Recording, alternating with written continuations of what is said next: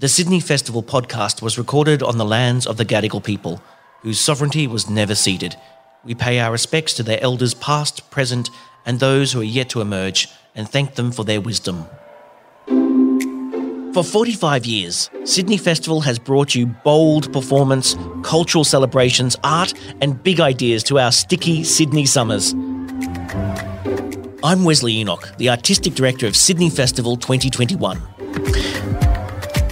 Our program this year is called Australian Made, and it's mostly about recovering after the year we've had. But it's also about connecting with our community, about reinvigorating our incredible local art scene, and to remind us of how resilient we really are. So let's get started. G'day everyone, and welcome to Walkleys Live as part of the Sydney Festival. My name is Benjamin Law, and it's such a pleasure to be here with you all today here on the sovereign lands of the Gadigal. First Nations people on this continent, like the Gadigal of the Great Eora Nation, have been sharing stories and knowledge here on this land for tens of thousands of years, and together they constitute the oldest continuing human civilization this planet has ever seen. And we are particularly grateful to elders past and present that we can continue sharing stories and knowledge here on what is and what will always be Aboriginal land.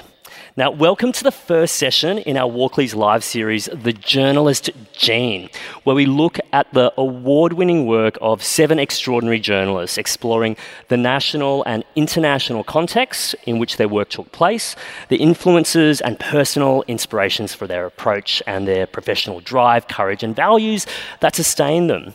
Basically, what we're going to do is we're going to try to get them to talk a little bit about themselves as well as their remarkable work, which is actually harder to do than it sounds because most journalists, and this includes photojournalists, are probably happier being on the other side of the camera. But as well as having our respected guests on stage today, we also have the participation of performer Angeline Penrith, who's going to animate, dramatise and otherwise illuminate some of the background material to the work of these 7 inspiring professionals. So it's more than just an interview. It's less of an interrogation. We might call it a probe and a play, which I realise sounds a bit medical, but it's not going to be medical. This series is a collaboration between the Sydney Festival and the Walkley Foundation, which celebrates and supports great Australian journalism. The Walkleys set the industry benchmark for excellence and best practice through the well-known Walkley Awards, and the storytellers in the spotlight today are both Nikon Walkley award-winning photographers. First up, Nick Moir is a chief photographer at the Sydney Morning Herald, where he's worked since 1993. He's best known for his coverage of environmental and meteorological events over 20 years, including the 2001 Black Christmas, 2003 Canberra fires, 2004 Asian tsunami, the 2009 Black Saturday fires, and several tornado seasons in the US. He was already Nikon Walkley Australian Press Photographer of the Year in 2002, and of his 2020 Nikon Walkley award-winning series Firestorm, the judges said this was a masterly series displaying the full range of Nick Moir's technical skill and 20 years experience. Every image is breathtaking, capturing the Armageddon-like atmosphere of the firegrounds. Our second guest is Sylvia Leiber, who's been a passionate visual storyteller at the Illawarra Mercury for more than 20 years now. In recent years, Leiber has been shooting underwater portraits, and her accolades include 4 other Nikon Walkley prizes. Of her Nikon Walkley Community Regional Prize winning portfolio, Strength and Resilience, the Walkley judges commented, Sylvia Leiber's body of work highlights the diversity of her range. Covering major events as well as personal stories, her work demonstrates the intimacy and trust a regional photographer can build with their community. Please make them both feel welcome. Nick and Sylvia, welcome to the stage. Thank you. So good to see you both. Thanks for making the time. Look, I want to start with almost a technical question. Nerd. What do you... I know, nerd, right? What do you call yourselves and your line of work? There's a range of options. Photojournalists, news photographers, simply just photographers. Nick, let's start with you. What do you prefer and why? It depends what I'm doing. I mean, not that fussy, but essentially day to day, I just call myself a news photographer. But when I'm doing the things that I am knowledgeable in and have spent a lot of time, and I'm actually building into a long-form story, then photojournalist, because I am actually the one in charge of the story there and building the story. So, yeah. Sylvia, what about you? We heard before when I was introducing you, one of the things that the Walkley judges highlighted about your work is range. You know, you're not just known for one kind of style of work. So are you similar to Nick in that your titles change depending on the kind of work that you're doing? No, I call myself a press photographer because, down at the Mercury, we do a bit of everything, from sport, news, features, breaking news. So no, for me, it's press photographer. And do you like all of that work equally? What was that, sorry? Do you like all of that kind of work equally? I do. I love it. I'm very passionate. Yep, absolutely. Very yeah. passionate. Look, I also want to talk about the photos for which you're probably both well known, at least recently. The photos and the body of work for which you won the most recent Walkley Awards.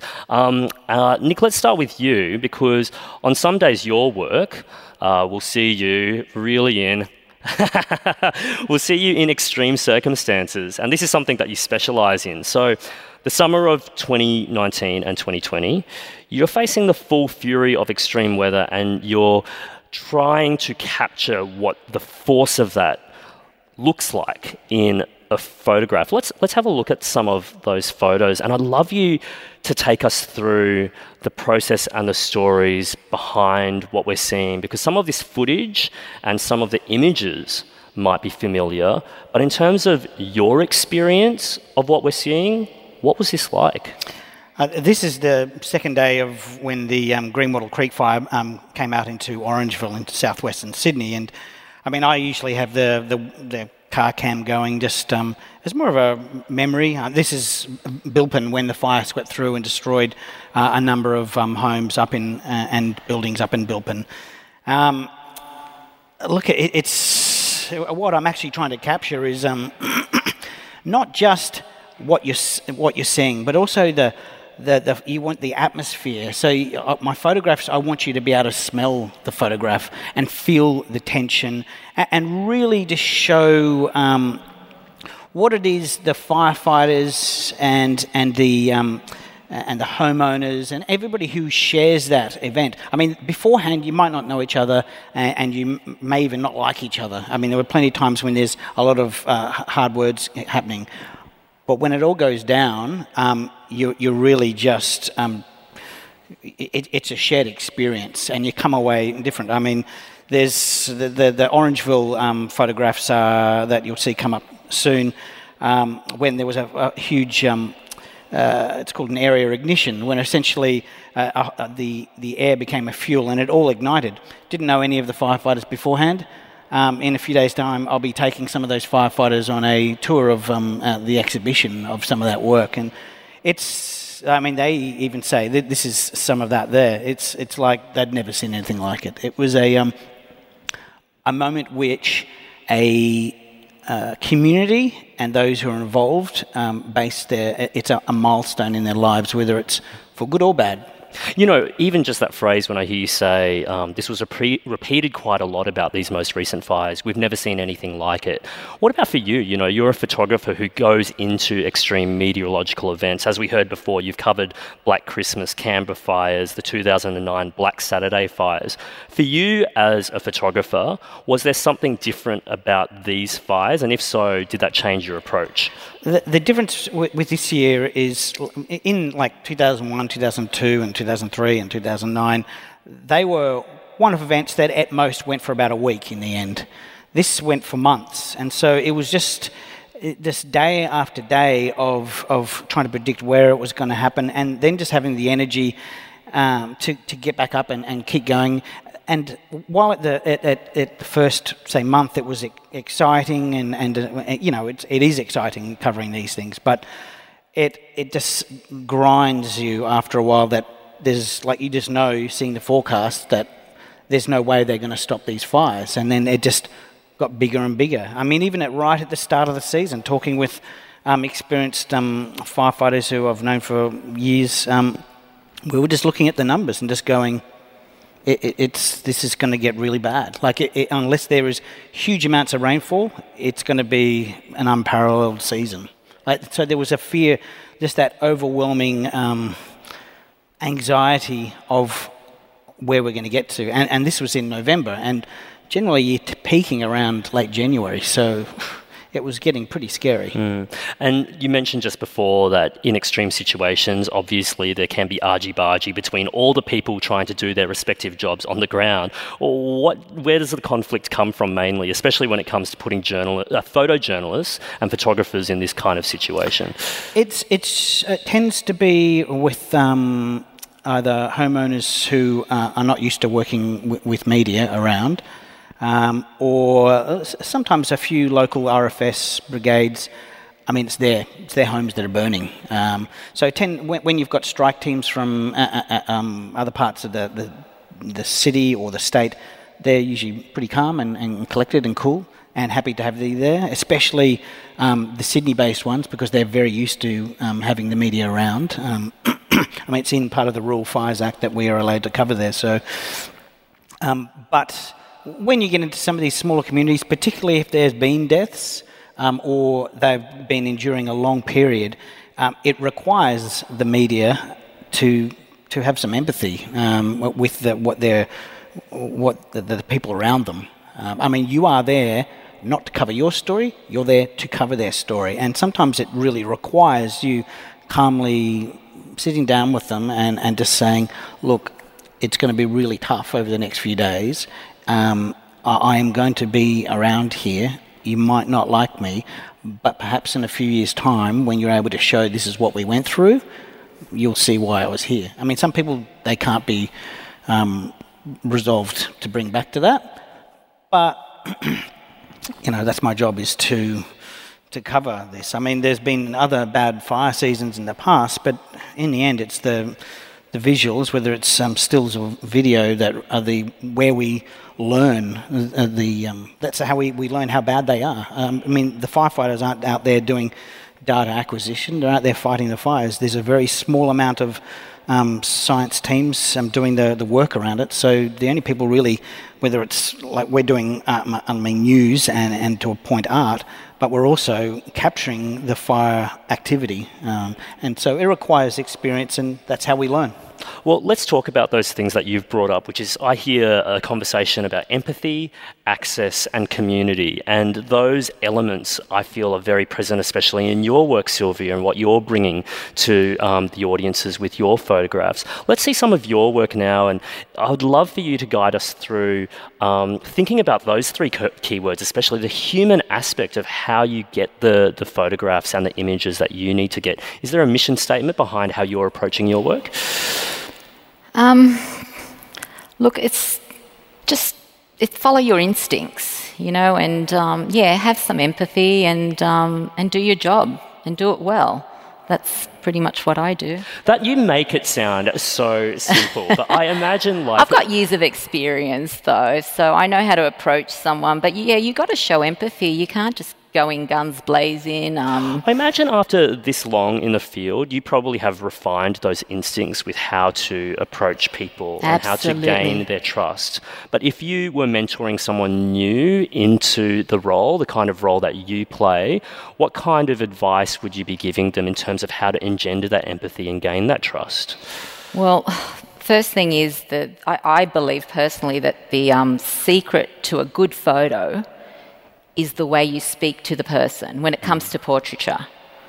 So, but with all of this, fires, it was all based on instinct, years of experience. Like it was called the Black Summer, but on the South Coast we were calling it the Forever Fire because it just wouldn't end. It disrupted holidaymakers. Roads were becoming car parks because they couldn't go anywhere. And then people return in for the first time, the reality sets in. I think some of the thing about Sylvia, though, is she doesn't, throughout her career, her images aren't something where she has taken something from them. It tends to be a collaboration, particularly her portraiture. You can see the person is involved, wants to be involved, and it's very much about getting that sort of... Yeah, and that's what I'm saying. You've got to approach that person and learn to speak with them and just have that empathy. Is there a tricky balance? Because some of those images we see there are moments of pure vulnerability, and they're especially candid as well. So I imagine there's one thing to collaborate with someone while also balancing that with needing to capture a real human moment that isn't staged. How do you find that balance? Well, with a lot of these, like particularly this day here, it was the first day that residents were allowed back to their home. And I was there with a journalist, and I saw residents sifting through some of their remains left from the fire, and I started taking photos, and there was a lady, and she saw me, and she started yelling and screaming, so what are you doing? Stop taking my photo. And automatically I put my camera down, and I walked up to her, and I apologised. I said, look, I'm really sorry for upsetting you. I know this is a lot, and my name's Sylvia. I'm with the Illawarra Mercury, and I'm just here to tell the story, just to document what's been happening. I think it's important that people see what's happening. And we talked for about, I think, 5 minutes. By the end of it, she was apologising to me. She hugged me. And it was like she gave me permission kind of thing. I mean, yeah, she was just so sweet. So I stood back and started taking photos. And that's where I got a lot of my real intimate, that emotional stuff that we're after as photographers. I mean, when I see both of the work that you're kind of doing, I see obviously a threat of potential physical danger because you're capturing extreme environments. I mean, to what extent, Sylvia, do you feel that as a photographer, that when you go on assignment, you're putting yourself into positions of danger? When it comes to fires, I'm not as experienced as Nick, but I try to... just follow what the RFS tell me to do. I'm not, like I said, but when it comes to other jobs, it's a bit different. Emotional danger, though? There's a lot of emotional danger, but even so, we ventured into the fire zones and spoke to people that lost everything, and they were happy. They were happy that we were there to tell their story. So, they thanked us. So for me, that's great, it's like, I'm glad that I made a difference. If I can make a difference in someone's life, I've done something right. I do believe there was a time where you put yourself in a more palpable position of danger, the very first fire you ever went to. And this might be the moment where performer Angeline Penrith is introduced to the stage to take us back to that moment with you now in your words. It was Christmas 2001. I was told that there were fires and the paper wanted some shots.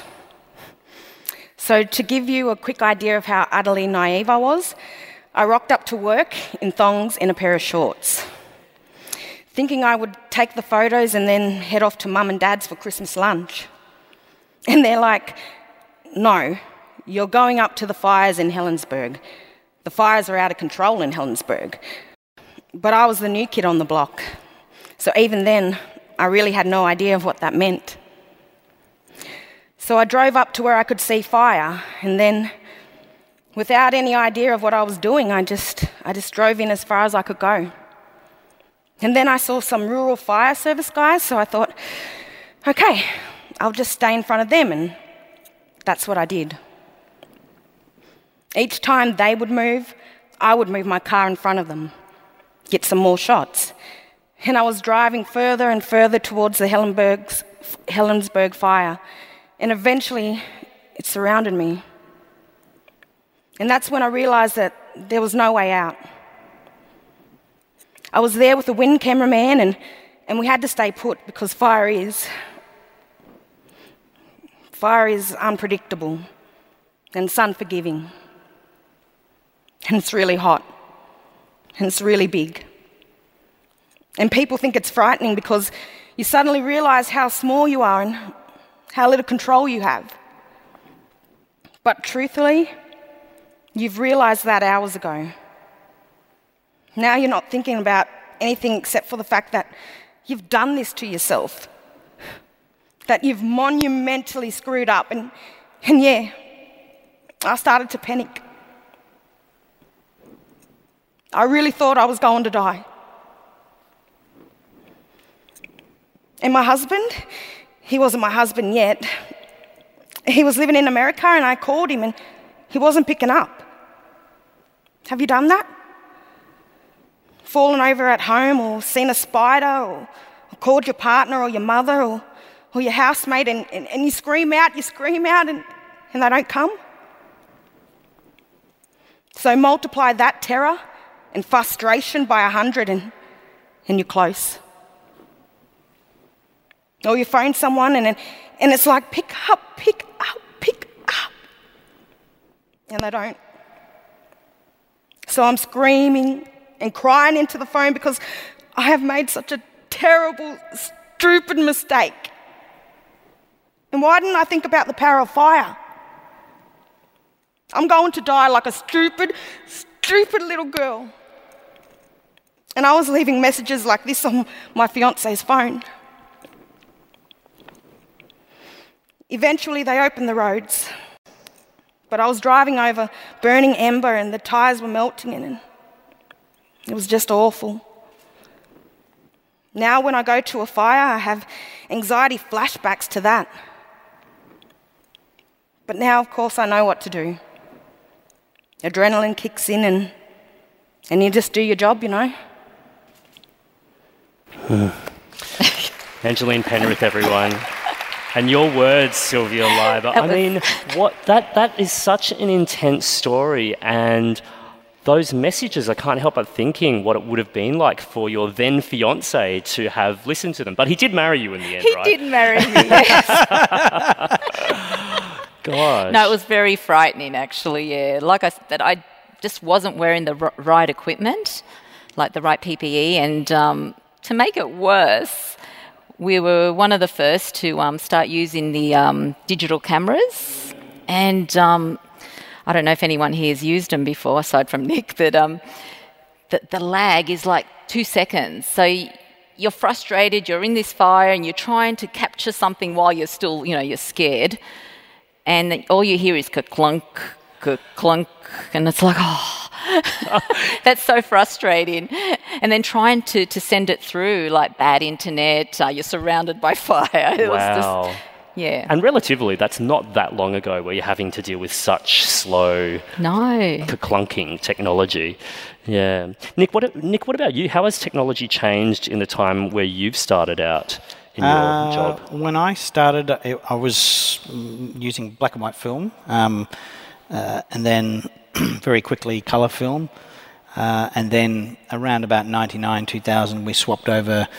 We were going to digital for the Olympic Games, and that were very frustrating cameras, and it was wonderful to have them, the ability to actually send pictures. But on something like a fire where there is such astounding variations of light, for example, there's some images of the firefighter running with embers everywhere.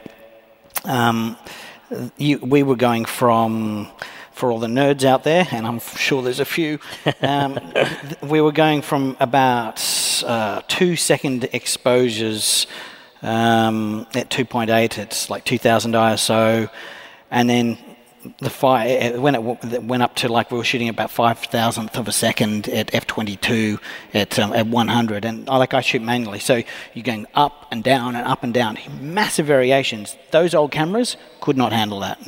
No way in the world. You were exposed for either the fire or what was in front of it. So if you photographed a firefighter in front of the flames, then the flames would be way overexposed.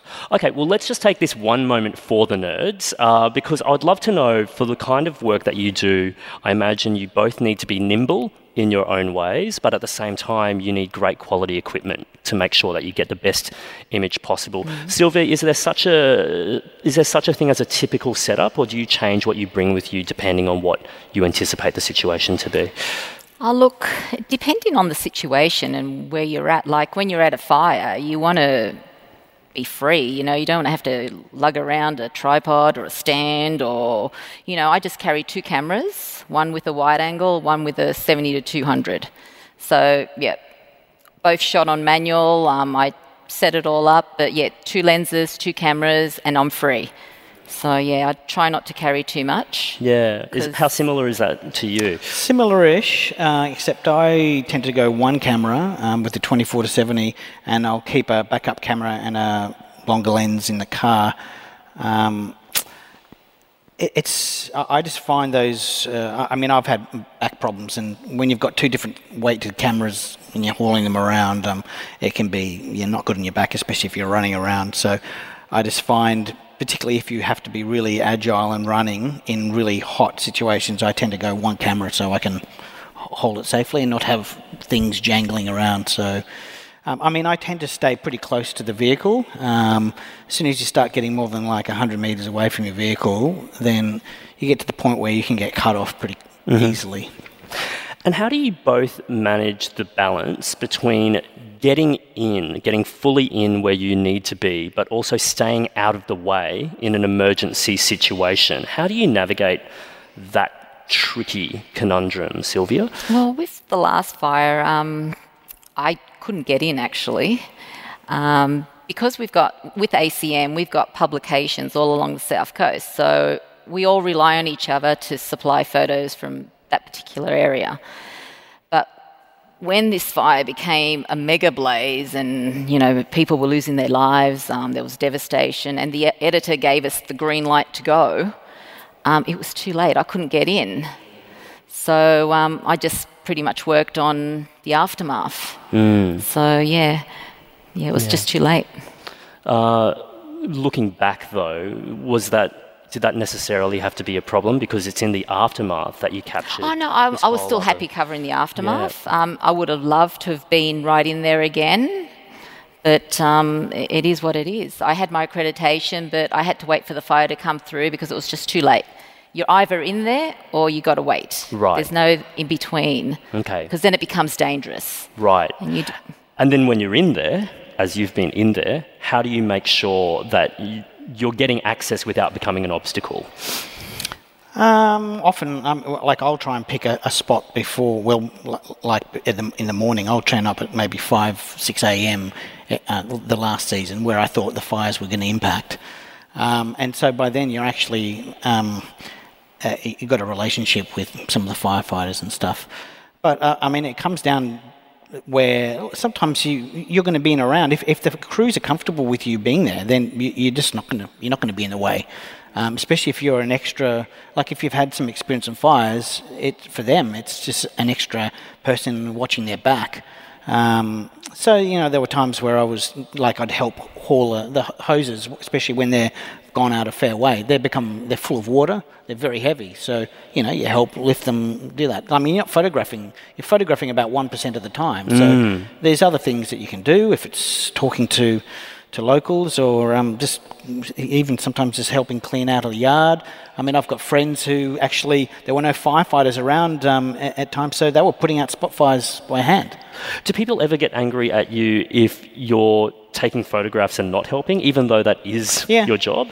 Yeah, and you can't... the thing is, you can talk with them, but it's pointless arguing with them because it's a really stressful period of time and they're looking for someone to vent their frustration. And here comes, I mean, I used to have long hair until a couple of days ago, and here comes this stinking hippie.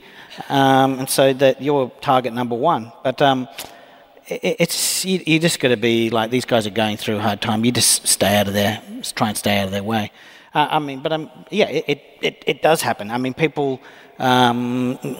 sometimes just do not. They may actually have little connection with the actual media and how actually history is covered, and they literally think that you're just going to run out and sell all your all this devastation for money. I mean, they kind of have a point because that's how newspapers work, but that's not what we're doing. I mean, particularly with staff photographers, we're paid to be there and cover what is happening for the newspapers, to sell newspapers, but also to cover history, and so we can learn. I mean, I very much believe when it comes to environmental stories, I very much believe in what I am doing and that I can make a contribution.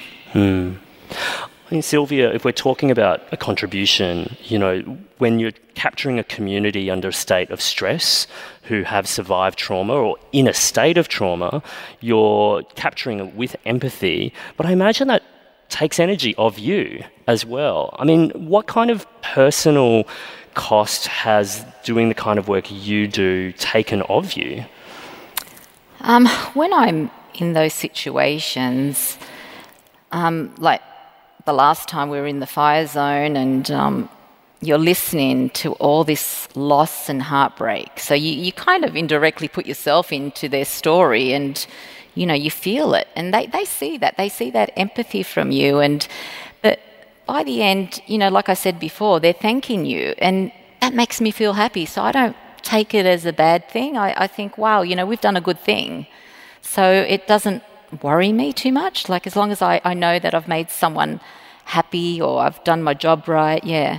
I mean, you work for, a newspaper that's covering, a geographical patch, and often I imagine, and often in your work, you're covering stories about trauma around neighbourhoods and places that are familiar to you. And does that add to the sense of difficulty, or does that actually bond you tighter?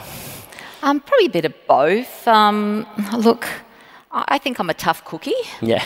So, I know how to switch it off and think of it, no, that's just work right now and, go home and go to your family. So it doesn't really affect me too much. Does it make you, and maybe this is a slightly philosophical question, but does it make you ask bigger questions that induce dread at all? Because when I see the work that you both do, I also think as much as it's a story about a community and about the environment, you're also on the front lines of capturing a big global story about environmental and ecological collapse. Do you reflect on that aspect of your work? Yeah, absolutely. Look, we're the passionate and yet sometimes half crazy individuals that put ourselves out there to tell people and show people what needs to be seen. So, that's what I love. I'm passionate. So, yeah. When you say people show appreciation and gratitude for the work that you do, is there one or any other exchange that stands out in your mind or memory about, people displaying and demonstrating that gratitude for you who'd been through something tough? Look, with most of my portraits, by the end of it, we all become good friends. We form a relationship. It's not just going there and taking people's photos. It's learning about them. They learn about you, you learn about them. You form that relationship, and that's how you get that amazing portrait in the end. You're not just going there, snapping a photo and going. You got to learn about your subject. Go deep. Go deep, show that interest, and then you will get that powerful image. Yeah. I mean, Nick, we're talking about the personal cost. What about the work that you do? Because I imagine that takes a lot of you and demands a lot from you. What is the personal cost of doing this kind of work, and how do you deal with it? I mean, it's kind of twofold, I guess. I mean, over the years, it does take costs. I'm a father of four, and there's just no doubt that something that requires total focus, like fires and storms, require you to keep an eye on what's happening in the weather ahead, like learn meteorology, and then on those days, you actually can't be distracted. You actually have to focus on what's happening around you, because otherwise you make bad mistakes. And so there's just no doubt that there are, like certainly the last fire season, the kids didn't see a lot of me until I decided to take holidays, but we'll hear about that soon. And to what extent is your family actively worried about you? Because anyone watching the news over that period... No, they're pretty cool about it. It's right. Just I'm exhausted, and so of course you get grumpy and ready, and also you're obsessive, and also like this season in particular, I was becoming depressed like I was really pissed off at the politics around a lot of this sort of stuff. Like, for instance, people are going, yeah, Gladys is doing a great job. And for me, it's like, no, part of the reason why some of these fires got so big is because of cuts to the raft teams in the New South Wales Parks and Wildlife Service. And so it's like, no. And so I was seeing, like, you're literally seeing species annihilated. Like, there are species that will have been wiped out. There are ecosystems gone. Like, that is like literally priceless ecosystems destroyed that cannot be brought back. And they are unique. Like, we are a unique country with animals that exist nowhere else on the planet.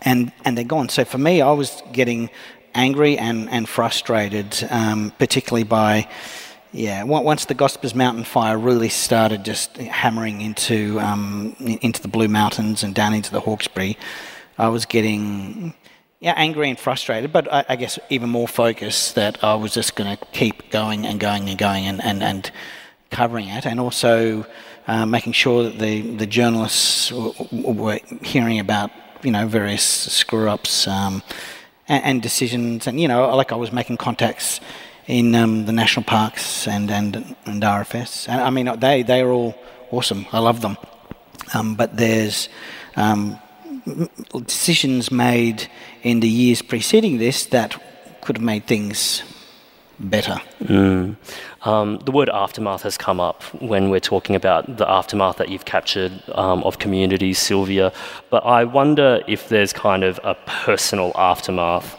after you've been on assignment, the adrenaline's up, you've filed all of your stories, but then there's a moment of stillness. What's that like for you? If you've done a good job, like certainly like the 21st of December in 2019 was when the fire swept through Dargan and Clarence and Bilpin. It was a traumatic day. I grew up in that region, and a lot of homes burnt, and it was a bad day. However, at the end of that day, I was able to sleep. It was like no, I did my job, but now I'm beat. I'm done. I need a rest. I guess I felt like I had done the best job I could, but that I was at a kind of breaking point where I'd start making mistakes if I kept going because I was just too tired. Have you had a rest? Yeah, kind of. No, I mean, I went on holidays to the south coast just as the Currowan fire was really breaking out. So, yeah, it wasn't so much of a holiday. And then, of course, been really looking forward to finally getting that big holiday with the kids. And then we got locked down in the Northern Beaches. So wow. It's been a kind of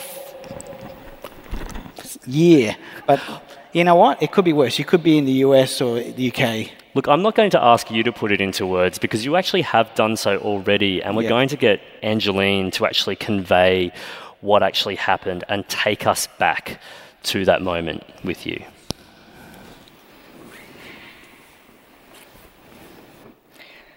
So I went with 17 of my family down to Currowan on the south coast. The fires are still burning all around the state and I'm trying to ignore that. I'm having a break, Like even on a normal day, I'm quite hyperactive. I have various anxiety issues that I've spent plenty of time with the counsellor about. But on that day, I'd just come off a day after day after day of fire, always having to be alert to the fact that anything could change immediately and I may need to come up with some new plan pretty quickly. So hypervigilant for months. And now I'm trying to relax. And like other people, they book in things on certain dates and they could find it hard to be with me because I'm like, let's do this right now, which is like a massive asset for the job, but not so much for relationships. You need to be very understanding partner because there's pros and cons with all of that spontaneity. So I don't love doing fires, but I am drawn to them. So I'd say I'm addicted to them, but I don't love them. I feel a real need to show what's happening and I try to make people understand why it's important. It's an instinct and a need that I have. I'm a pain in the ass if I know there's a fire and I know that I'm not there. I might be at the beach with the kids looking at my phone going, far out. So here's me on the south coast trying not to buy into it when every day the fire is coming closer and closer. So we get to this harrowing New Year's Eve and I'm there with all my family and they're just not taking it seriously. They're going, oh, nah, it probably won't come this far. And I'm like, we need to be prepared to move. And they were like, oh, come on, Nick, just relax. This is not real. This is the legacy of the last couple of months. We'll be fine here. Until literally there was a massive pyrocumulus sending out lightning bolts and it was raining, black rain, full of ash. And I was saying to everyone, we need to go down to the beach now. And yeah, then they listened. And you know, it didn't get to Currawong. But for thousands of people last year, thousands of people, it did get to them. And it wasn't fine. And I'll never forget that. Because I'm the one who goes there and witnesses and documents what they're going through.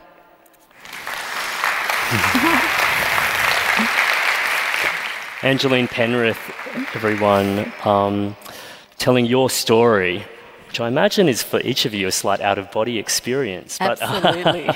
as I hear each of those stories that Angeline's conveyed to us of both of you, I think these are such dramatic, incredibly intense things that you've both survived and lived through. And, you know, the last line of what Angeline performed of your story, because I'm the one who goes there and witnesses and documents what they're going through. On the other side of that, you know, we talk about the ways in which returning service people need to be supported after a traumatic event. What about photographers? Is there best practice? Is there support for you on the other side of this? Do you get what you need to recover from something like that? For me, I just get my camera, underwater housing, and dive into some underwater silence. I love shooting underwater. That's my release. So that's what I do. Okay, yeah. can we talk about that a little bit more, because this is interesting, the kind of antidote kind of photography that each of you do in response to that. And I do believe we have some images of the work that you do underwater. It's almost like the perfect antidote to fires, isn't it? Getting into the water. Right. Tell me, you're still engaging with your practice, but in a different way. Yeah. Why the water? What do you get out of it? Look, for me, just shooting in the ocean, it's this magical feeling. The feeling of weightlessness. It's just, And I shoot with my husband. We do it together because you need that second person there just in case, you stop breathing. Yes. But what we do is we just pick some subjects and just using imagination, we place them into the raw power and turbulence of the ocean, set up against like Mother Nature's amazing backdrop, and just hope for some beauty, and all with one deep breath. Wow. So now, we might be able to see those photos soon, but I do believe we might have to see your photos that are an antidote to the kind of extreme work that you do, Nick. I believe that one of your coping strategies is going from fires to storm chasing. Is this true? Yeah. I mean, particularly in Australia, it's just not really dangerous, but there is something really liberating about actually just getting out on the road and driving. But then also spending a couple of days and forecasting, okay, I think this is what's going to happen here. So I might, I'll go out and storm chase. Okay, that's not Australia. That was the US. But Yeah, it's incredibly liberating when you go out there. You forecast a couple of days beforehand and find a spot, and then a storm becomes organised and does all the things it's supposed to. Does hail over here and starts rotating, or in the US it'll drop tornadoes and stuff. You say liberating. I imagine other people hear chasing a storm and think terrifying. Why not terrifying for you? Yeah, because they're all lame.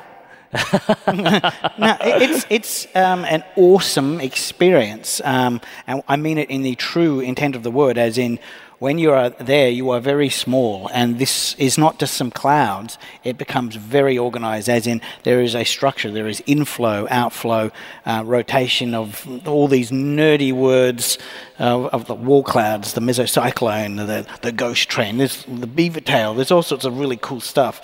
But they become highly organised, and you can predict, most of the time where they're going to go and what they're going to do. And so these massive atmospheric entities might survive for 2 or 3 hours, maybe a bit longer sometimes, and you can watch their life from literally a puff of white into this monstrous supercell thunderstorm. Does it feel like work? To what extent is this considered work? It's hard work, and it can be very stressful, but it's extremely rewarding when it comes through and you get a beautiful picture. And what about for you with your underwater photography, Sylvia? Does that feel like work? Is it technically still work? Doesn't feel like work at all. It's a passion. It's a love. It's what I love doing. Yeah. So no, it's definitely not work. It's a calming kind of antidote. Very much so. Yeah. Right. It's just like I said. You feel free. It's your own personal thoughts under there. The silence. I mean, when you direct a photo shoot, like a portrait, normally you speak to your subject. You say, but with underwater, there's no words. Okay, it's freedom. So that's what you're there. You're just there to shoot whatever you see. And it's natural. It's amazing. Another slightly nerdy technical question, but what's going on? Because not everyone can shoot beautiful underwater photographs. What equipment are you using? What's involved? Very hard work. I imagine digital cameras and water aren't always the best bedfellows either. Well, I think I've drowned 2 cameras. Okay. It's not the easiest, but it's something I love doing.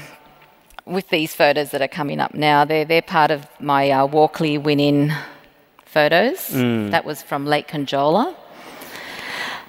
But anyway, it's just something my husband and I love doing together, and it just gives you that sense of, feeling accomplished, Yeah. There's something also about in the ocean, and for me also with storms, where you are putting yourself at the mercy of something bigger, and you are not in control, and you're going with, like there's an element of what you're doing, but you're also willing to put yourself in the hands of this, water god or the ocean or whatever it is. The thing is, it is bigger and stronger than you. Like a sense of surrender almost? Yeah, well, during one of the shoots, actually it was the photo that won the Walkley a couple of years ago, called Deep Love for Dance. During that shoot, I encountered my first shark. Oh my God. Okay, now this sounds terrifying. Was it terrifying or exhilarating? Look, it was, but I kept my cool. I was shooting these 2 girls actually right here, and my husband was with me as well. And during that shoot, because they were so young, I tend to get the parents to come along. And one of the dads brought along an Australian flag. And he said to me, look, after the shoot, do you mind getting my daughter in the water with the Aussie flag? Because Australia Day was coming up. I said, yeah, sure. Anyway, he comes in and he loses the flag in the water. So I said, look, I'll help you look for it. So I start diving down, looking around, and next minute I see 2 fins. And I'm thinking, that's an awfully big fish. So it swims closer, and all of a sudden I'm like, that fish I won't say the word, but yep.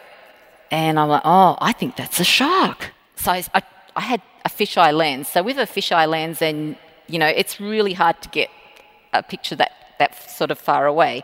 So I still snapped a couple of shots, but meanwhile, my husband's still continuing shooting these 2 girls. I called out, I says, they come over here. I think the light's a lot better over here. And he's like, no, I like it here. I go, no, it's really good over here.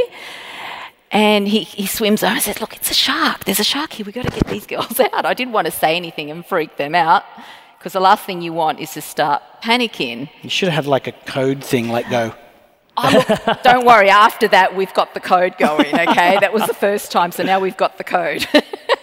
So I'm thinking, what have we covered now? We've got extreme fires, we've got storms, tornadoes, sharks, but there are also human dangers. I think, Nick, you've had experiences on Manus Island, for instance, that have put you in danger.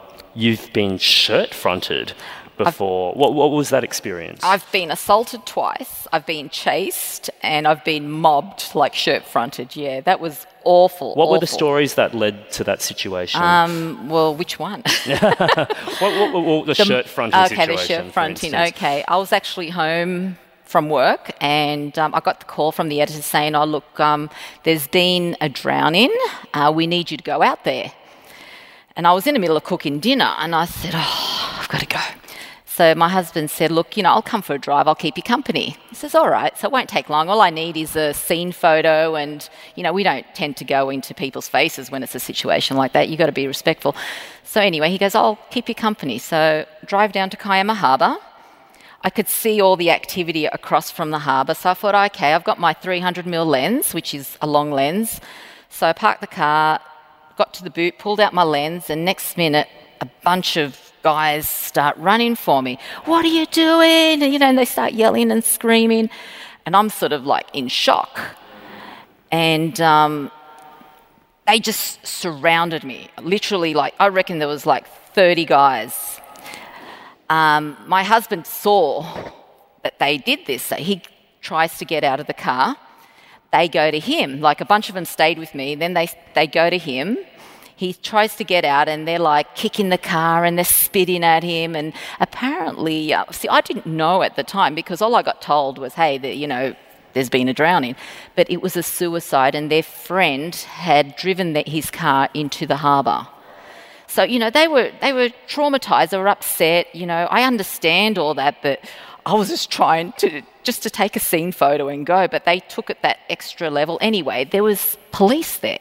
They saw what was going. There was this one police officer, and I'm going, get them off me, and I'm yelling and screaming. He's like, I don't know what to do. So he's calling for backup, and anyway, next minute, all the detectives from the scene came around and eventually dispersed them. But it was a terrifying ordeal. A raw situation. That very much so. I think dangerous. If I was a guy, I would have been thrown in the harbour. That's how bad it was. Were there any lessons, I guess, professional lessons that you learned from that day? Or look, you could be the most professional photographer, but situations like this, just you don't know what to expect. So when I go to breaking news now, I'll have one foot ready to do the bolt and one there doing the job kind of thing, just looking, scanning, thinking, okay, am I in trouble here? Do I need to worry about my situation? So, yeah. Yeah, one leg leaning in, the other one ready to run. Absolutely. Nick, before we wrap up, I want to end with something you've suggested before, which I think is a fantastic provocation, something that's delicious to throw into a grenade of people in the media. You've suggested before that the real people reporting on the ground are actually the photographers. I didn't suggest that at all. I flat out stated it.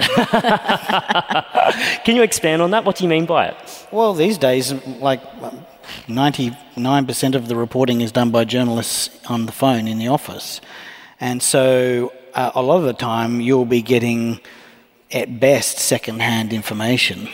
A photographer is on the ground, in a major news event, a photographer is on the ground covering it as it occurs. You take a photograph, you send it in. It is, there's no whispers of and screwing up the words or whatever. I mean, a journalist who's speaking to somebody on the scene, or ringing up somebody, they ring them up the day after. How was it? Oh, it was like a freight train was coming through. It's like, I mean, what are you learning there? You're learning nothing from that. You're not learning any information apart from it was scary. If you analyse a photograph properly, particularly a line of photographs, I mean, apart from the emotion and the actual, you're going to be seeing flame height, wind speed. You can see whether or not it's a pyrocumulonimbus. You can work out, the spotting rates, all sorts of information if you know how to read a photograph. So I put all the blame on the readers, and it's about trying to. I mean, it's important that the photographer is also aware of their power to manipulate the event. I mean, if you're just capturing that 1 second when it suddenly exploded, that's not how it was the entire time. But last year, it was. It was like that friggin' every day. And literally, you can tell that sort of stuff when every day you're seeing day after day of homes burning and massive, gigantic flames. Because while there is, skill and preparation in getting into some of these areas, you can't get it right every time. But literally, we were seeing that sort of fire behaviour every day. I mean, so the adage of obviously, a story, a picture tells a story of 1,000 words. Yeah, but to what extent do you also worry that an image you take can be taken out of context, manipulated without a broader narrative anchoring it? It can happen, and it does happen quite often with storm stuff. I mean, you can link fires pretty clearly with climate change. Storms are not so easily done. So there are times where my images may be used as trying to say this is climate change, and it's like, no, that's the data is not out on that. While it might increase in some areas, it may bring it down in other areas. I mean, there's speculation that if the entire atmosphere is warming up, you're actually decreasing instability in the atmosphere, so you actually get less storms. So I don't like that. In news photography, it tends to be where the real harm is done by press and news photographers and photojournalists is doing generalizations and stereotypes photographs, and that's where your ignorance as the photographer can actually do harm to a community. So certainly covering Indigenous issues over the years, you as a photographer, you used to just go back to just like going out to Burke. It's like, oh, there's kids out in the street. That must mean that they're not being looked after or something like that. It's like we're learning as well.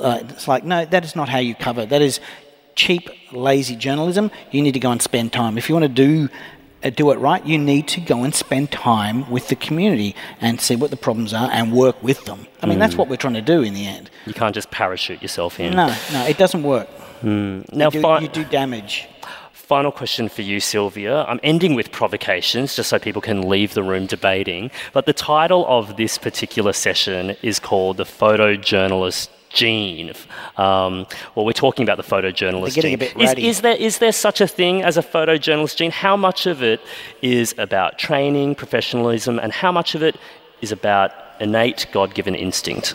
Look, I think it's an inherent gene that we have, absolutely. It has to be, because what we do, not everyone can do. It's not for everyone. So, yeah, that's my thing. You've got to be addicted to poverty.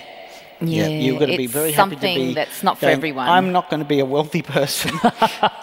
and also, you've got to be just innately curious and willing to actually, at your own cost, find out something and share it. You're also a terrible secret keeper. Well, I wish we could extend this into another hour session about the economics and pay rates of photography and photojournalism in 2021, but unfortunately that's all we've got time for at this Walkleys Live session. Could you please join me in thanking Sylvia Leiber and Nick Moyer? Thanks for having us. Walkleys Live, The Journalist Gene, is presented by Sydney Festival in partnership with the Walkley Awards for Excellence in Journalism. Thanks for listening. For more information on Sydney Festival, head to sydneyfestival.org.au and be sure to subscribe to the Sydney Festival channel wherever you get your podcasts.